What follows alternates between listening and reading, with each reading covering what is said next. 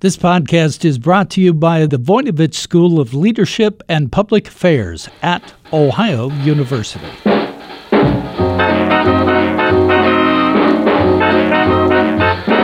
Hi everyone, I'm Bev Jones, and this is Jazzed About Work, where we talk about everything that might have an impact on your career. Today we're talking with Connie Whitman. She's a coach, a training and development expert, and an author. And her podcast is called Enlightenment of Change. It's all about moving your career and your life forward. For this show, we've asked Connie to wear her hat as a consultant and teacher in the field of sales and marketing. We'll talk about how sales and customer service skills can empower your career no matter where you work or what you do. Connie will offer tips for improving your ability to sell. She says it all starts with building relationships. Connie, you have worn, I know, a lot of different professional hats, from coach to author to speaker to consultant. And you could talk about a lot of things, and I know when you and I get together, we probably talk too much. But today, I'd like us to focus a bit and get your expertise on sales and marketing and why those kinds of skills matter to everybody, no matter what their job is. But before we plunge into that, can you tell us a little bit about what your consulting practice, your sales and marketing consulting practice is like, and how you built up all those years of expertise? Yes, great question, Beverly, and a good place to start. So your listeners kind of get a vibe of who I am and what my experience is clearly, right? So that's always a good place to start. So first, I think that for me, I've always been in sales and yes, I'm dating myself, 37 years, yikes. And always in financial sales, by the way. So, the critical thing I think about that is that I've always sold it's an intangible product, right? You can't touch it, see it, feel it. So that I think helps you hone your skills maybe even a little quicker than if you're selling a computer or a copier. But over the years, what I found in sales, and again, I almost dislike using that word because people freak out when they hear the word sales. But for me, I think it really boils down to the best communication that we could give our customers. And if we are communicating and articulating really, really well, they understand us, we understand them, and the whole communication process just goes kind of seamless. And it doesn't feel like you're having a sales call or a sales dialogue. It all of a sudden becomes a conversation. And I think that's the critical piece for me that I really hope everybody listening understands. It's not giving a pitch, it's having a conversation and understanding who's sitting in front of you. And once you've got that, the rest becomes easy peasy for you. Well, how do you help people learn that? It sounds so sensible, and I'm sure we've all read it places, but still, when you notice people talking about what they're doing, or it can be at a networking event where they're just telling about their new job, or they can be trying to sell you something on the phone. It's always a pitch. How do you make the point that it's not a pitch, it's something else? Okay, so there's two ways I can answer that I think are important for everyone to understand. First one is when I was probably about 30 years ago, Beverly, it has to be about 30 years ago, I was introduced to a behavioral model called DISC. Some of you might have taken a behavioral model like a Myers-Briggs. There's so many out there. Yeah. So I loved DISC because it was simple to understand. And for me, it was simple for me to actually start using with my clients, but I ended up using them in my personal life as well. So which just means you get the skill faster, right? If you could use it in all aspects of your life, which is great. So I went and I actually got certified in DISC because to me, I was like, I got to teach everybody this.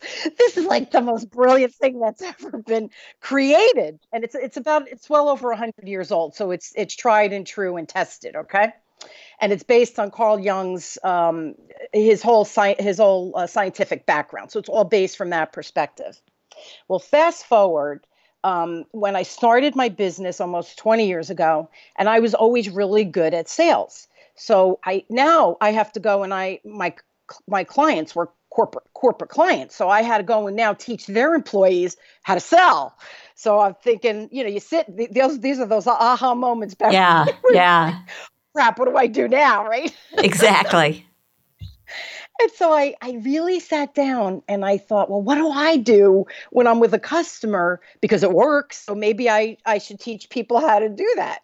And I really peeled back my own little onion there for a minute. And I went introspectively and I thought, and I broke it down to 7 critical skills that I use every time I'm in front of a client. So you mentioned networking, you mentioned on a telephone, as well as, of course, face-to-face. The 7 steps, these 7 skills are critical for us to be successful. And within those 7 skills, believe it or not, are a bunch of sub-skills. So, and it's funny because I know I made it sound so simple in my first comment about it's as simple as having a conversation. And it really is. But the thing is, once you understand those 7 critical steps, I think people go, oh, that makes so much sense. And then as I stop and I could develop those 7 skills, right, to the whole package now, I don't even think about it anymore. I just have conversations with people. So it truly ends up being as easy as that. Are you willing to share your 7 steps with us right now? Absolutely. So the first step is preparation. And it's funny because when I go in to my corporate clients, and I know you probably hear this with your clients too, Beverly, I don't have time. I don't have time to prepare. And my answer to them is, then you're out of your mind because you can't afford to not prepare. So I prepare for everything, even in my personal life. Your listeners are thinking I'm a anal freak over here, but I have a backup plan on a backup plan just in case, because we get thrown curveballs.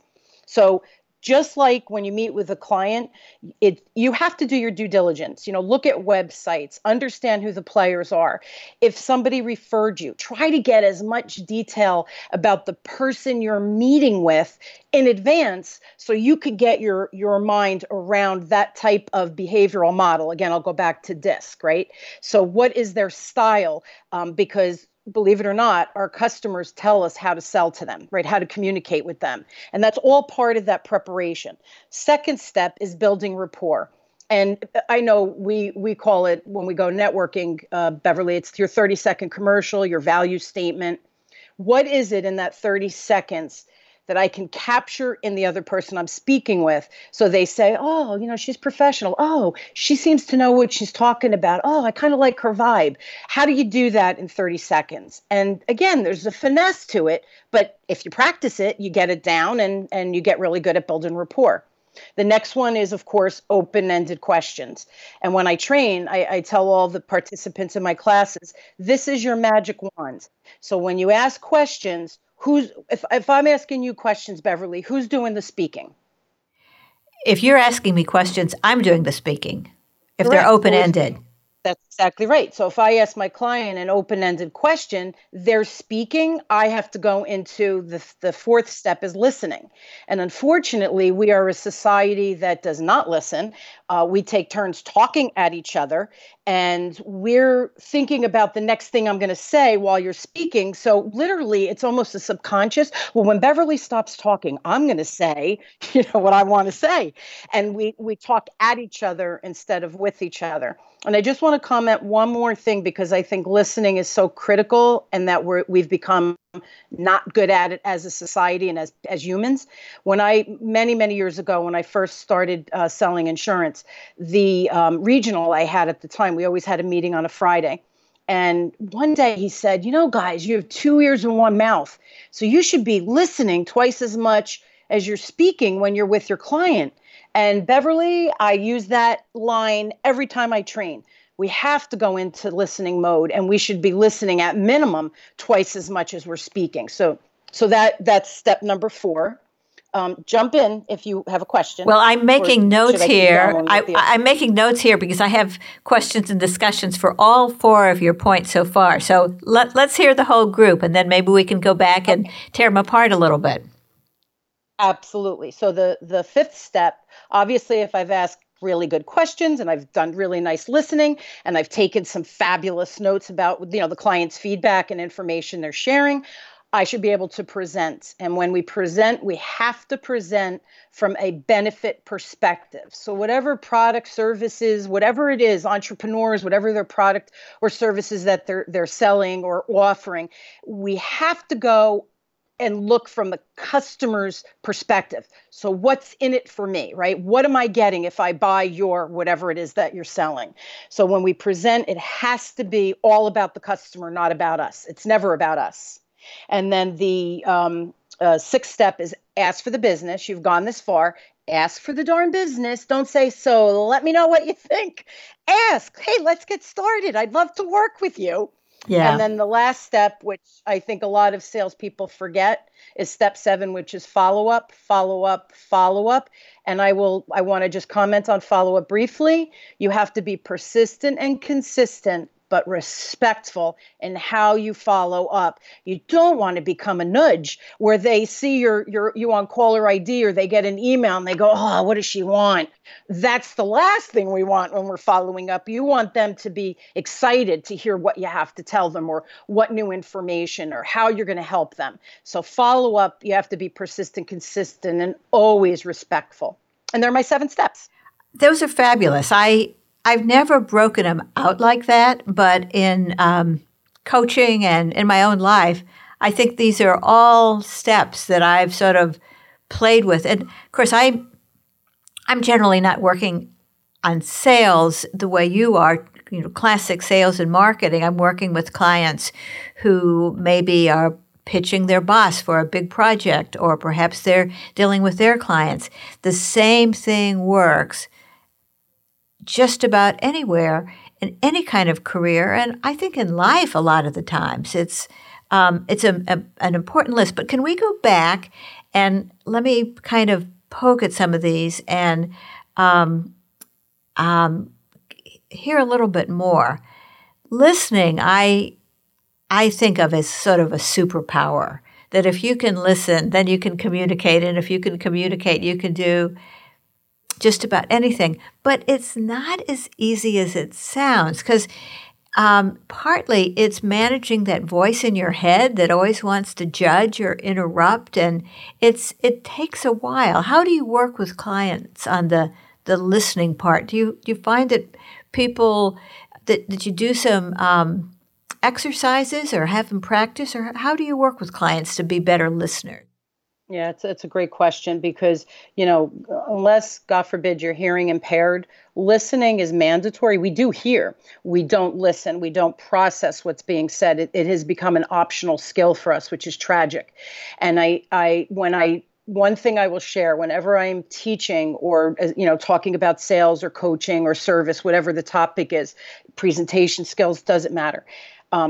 We always do exercises. So I teach a concept. So an example would be listening, and then I actually do an exercise. So I always start by saying, all right, who here's like a really good listener? Who do you think is a good listener? And they all raise their hands, and I go, well, let's test it. And I do this little 7-question quiz. They cannot take notes. They cannot ask me questions, and I can't repeat. It's truly a listening exercise. And of the 7, the average number of answers they get correct is anywhere from 1.5 to 2.5. So we laugh, right? And I always say there's valuable prizes so that they'll really listen hard. And I do get little giveaways and stuff, to motivate. But it's so funny because people go, holy smokes, I really did bad. And the quiz, there may be 3 sentences worth of information. So Beverly, when you're coaching someone or speaking with someone, aren't they giving you more than 3 sentences of information? Yes, and it takes a while to realize how hard listening is when you start coaching. I take a lot of notes, not that I ever really need to look at them, but listening is all about focus and getting away from distractions. And I find longhand notes uses enough of my focus that really helps me. But of course, we can't go through life like that. So one of the things that I have clients do is just kind of practice listening wherever they're comfortable. It can be with their own kids. It can be with the server at their favorite restaurant. Just practice really focusing on the person when they're not in a job situation, that can help sometimes. Absolutely. And it goes back to preparing. To me, you have to practice all of these skills all of the time. And I'll just give you a really funny example. I was with a client and I taught them about DISC. My partner and I, 3 years ago, we created our own behavioral model. My partner was certified in Myers-Briggs. I was certified in DISC. And you could cheat on these where you can answer questions the way you want to be, not necessarily, how you are in the here and now. So we created it, and everybody, your listeners could take it. I could give that information at the end. It's free. It's free for everybody. So it's on your website.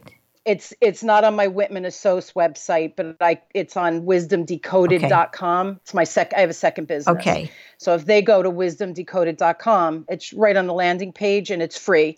It takes about 10 minutes to take, and they get a little free report giving them a little bit of insight into their own personal superpowers and also some of their blind spots and challenges. Because with every one of us have these amazing strengths and wonderful things that we bring to the table naturally. And then we have those things that, you got to work on that. So we have these blind spots. So I taught anyway, with this one client, I taught the behavioral model. And one of the young ladies, it was a 2-day class, she left, she came back and she walked in and she looked at me and I said, "Oh, what's the matter?" And she said, "Oh my God, I can't get it out of my head. I went to the food store on the way home and I started analyzing what type of communication style there was. And then I gassed up and I was looking at that person gassing me up. She said, all I'm doing is seeing everybody from their communication perspective." And I laughed and I said, "That's a beautiful thing. You'll never communicate the same again. This is a skill. If you can embrace it every day, using it in it's exactly what you said before, Beverly. If we can use it in our everyday lives, all of a sudden, it becomes one of your superpowers. And practice. And part of it is that client focus. The thing you talked about in the context of presentation, really communication is a lot about getting out of your own head and life and really focusing on what the listener, the customer, the client wants, right? Totally.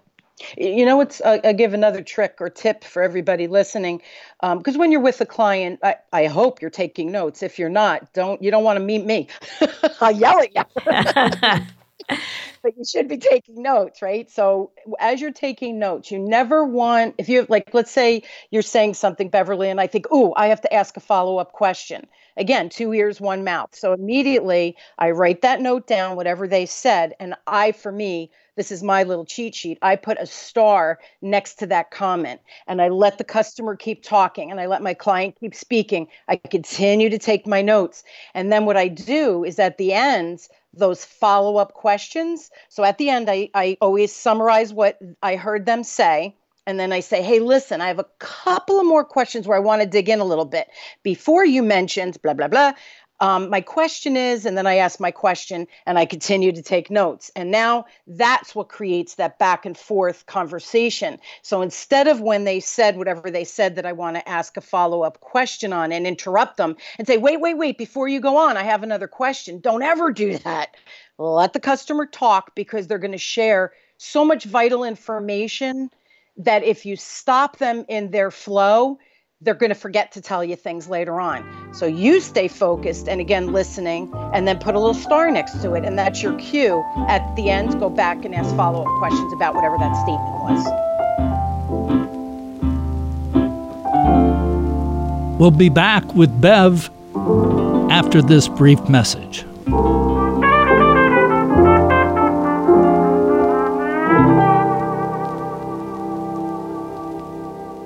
The Voinovich School of Leadership and Public Affairs at Ohio University is having an impact today while providing innovative education for tomorrow's leaders. The master's program in public administration and environmental studies leads students to greatness in nonprofit, environmental, public sector, and government settings. Learn to lead at the Voinovich School. We're now accepting applications. Information is available at ohio.edu/Voinovich School.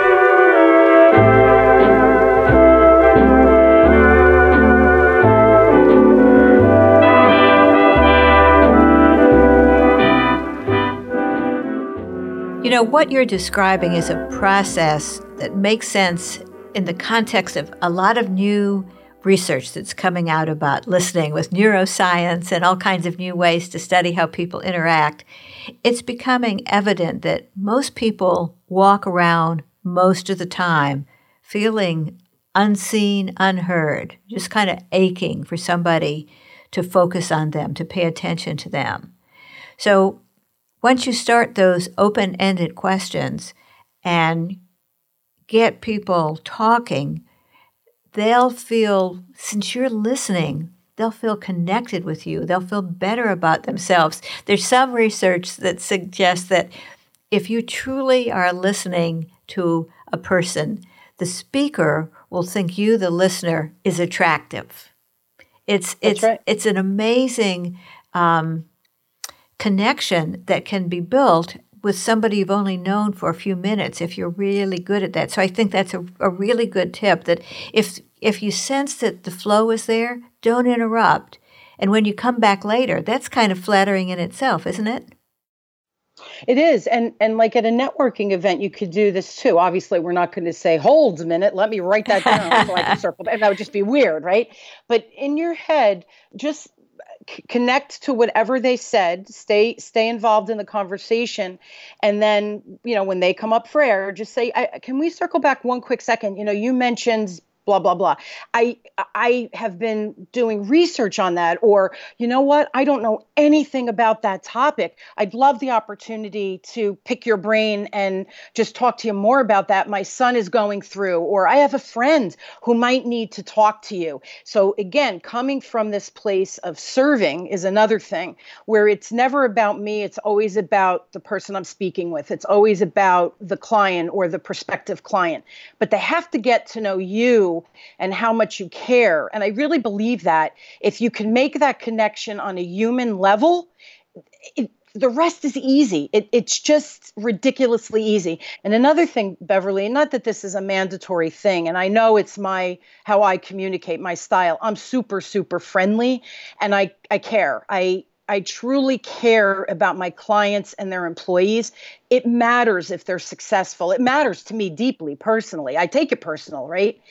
But whenever I'm listening or with that client, I almost become friends with them, where they feel like they know me on a more intimate level. And I don't mean that in a dirty way, but I never, ever hold back about sharing information, about personal information. If we're talking about fear, let's say, I'm afraid to approach the client and ask them questions and whatever, right? And I'll say, well, fear is real.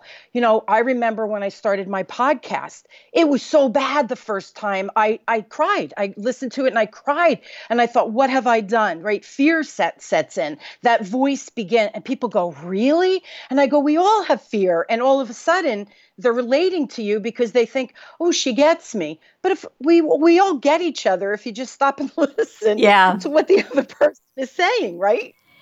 Well, I think you're exactly right. And that's a big networking tip. And that is that almost everybody else is at least as shy as you are.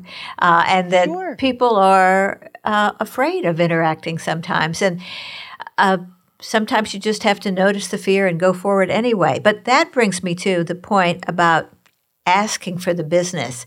I got to tell you, Connie, I was a lawyer trying to get business, and I was a lobbyist trying to be convincing, and I've been an entrepreneur for 17 years. And I am still not so good at asking people to pay money for me. It's hard. It is. It's interesting because we all, and that's it's a money issue. We all, and here's the deal, everybody listening, you all got money blocks. I have money blocks. Beverly, you have money blocks. Yes. You all have money blocks, right? So you got to work through them. But here's my tip for that. If and again, all of the tips, all of the steps I gave you in my 7-step process, if you prepare, right, if you build that rapport, take the time to build your rapport skills, use my CSA, my free online assessment, DISC, Myers-Briggs, whatever your company's using, doesn't matter, okay? understand who you are before you even go to networking or before you need to ask for the business. Understand where your strengths are and where those challenges are, and then develop them. Then the next thing is the questions, listening, and then presentation. You have to go step by step and really dig in and develop those skills to the nth degree. So open-ended questions, and I'm going to come back to open-ended questions. I want to give a tip on that, but I'll come back to that. So if you can get, and I don't care who you are, whether you're shy or an extroverted person, if you could get really good at all of those 5 steps leading up to asking for the business, by the time you get to asking for the business, Beverly, this is my asking for the business with my clients. Okay, I'm going to send you the contract. I'll connect with whoever to schedule the training dates, the retainer, the information for the retainers on the contract, and we're good to go. Any other questions for me? Nope. Okay. So you don't ask, you tell. Yeah, sort of. By the time you get to asking for the business, they've already bought in, because they want to work with you. So it's not this whole big separate step. It's actually, and this is the funniest thing, and I know everybody last listening is saying this one's out of her mind. Connie Whitman's lost it. But if you get really good at those 5 steps, by the time you get to asking to the business, it's usually a one-liner. Sign here. Oh, let's schedule our first meeting. Oh, I'll send you the contract. Who do I need to coordinate to schedule the event with? It becomes like, well, all right, what's the next step? Not sign here. It's not a big deal, but you have to get really good at those 5 previous steps. Yes, and I think I do a little variant on that. I noticed some point along the way that while I found it hard to ask people to pay me money, I didn't have any trouble raising money for nonprofits, things like that, or for selling business of my partners or for other people. So what I realized is my money block is asking that people pay for me, for my value. So I use those earlier steps, although I'd never been so clever to take them out, like I said, but I use those earlier steps to try to create a project or a proposition together. And so by the time we get to the ask, it's not me asking for me. It's we've kind of created a project here. Mm-hmm. And we kind of have buy-in for the project. And so this is just a shared discussion about something other than me. It's that project over there. It's never about us, Beverly. That's the thing. It's about if you've done your job and really identifying, and I hate that word pain point, but if you really understand where they're glitching out, whatever they're trying to do, whatever it is that they're selling, or I deal with salespeople, right? So where is the glitch? Where is the disconnect? And most times they don't have a culture in place, or they don't have a process in place, or there's no coaching in place. So I'll give you another example. When I first started my business almost 20 years ago, I never made coaching a mandatory part of my package. I would just come and do the training, and that was it. Now I go in and I say to the client, I'm happy to do your sales and service training. Absolutely love to come in and do that. You have to do this coaching component, because if no one, and I'll teach your managers how to coach. I'm not the one coaching it's not going to cost you extra money. But if I could teach your managers how to support their team after the training, now they're coaching them on something tangible. That's how you create a culture. Everybody has to be on the same page. Everybody has to be living and breathing whatever it was that we just trained. Otherwise, I'm telling anybody listening, you're throwing money away. There has to be that coaching component. And coaching is an important part of creating any kind of culture. So is repetition and framing things so that they match the person, focusing on the people there. Well, going back to your 7 points here, the follow-up, as you say, you don't want to be annoying, but that's a really important one, because people are busy, and even though they love the idea, they can lose track of time. All kinds of things can happen. So do you have some suggestions on how you follow up without being annoying? Yeah, so a couple of things. First of all, when at the end of your whatever meetings you have with your client, at the end of every meeting, there should be a next step as far as I'm concerned. So sometimes it's, hey, we're good now. Let's touch base in 3 months. And then it's, okay, let's put it in our calendars right now. What time? So I schedule it. So people have it in, we schedule it. I'm scheduling 2020, the whole year for 2020 with my clients already. It's scheduled. Everybody's on the same page. Now, if it's something where you need to follow up, they're not ready to buy from you and you need to follow up in 3 months or whatever. This is what I always say.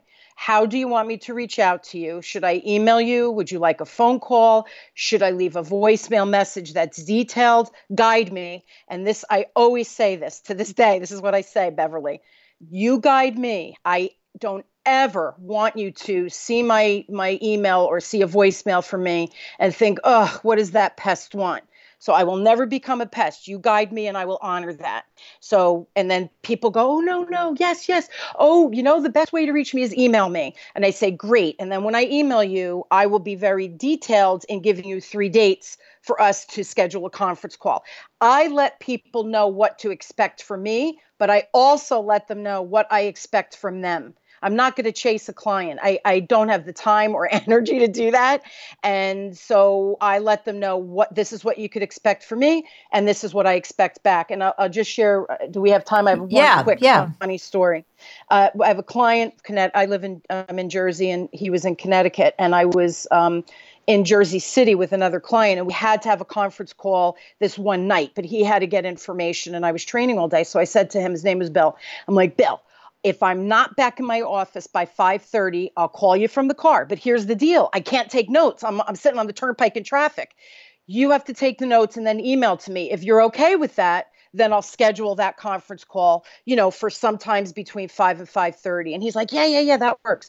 It was 5:15 and I knew I was never going to make it back to my office. I was sitting in a ton of traffic.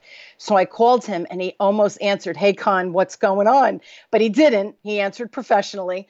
And I said, hey, Bill, it's me. I'm sitting in traffic, and he laughed. And he goes, I almost said, hey, Con. And I go, oh, why didn't you? And he goes, what if it was my wife? Who is this Con you speak of? So another point is, back to developing the rapport is understanding the customer and working on a communication style that works for everybody. Okay, I think we are getting close to running out of time, but I want to, you have so many resources. I want to make sure that people know about how to follow you, get in touch, whatever. And I want to mention your Enlightenment of Change podcast. That might be of interest to our listeners.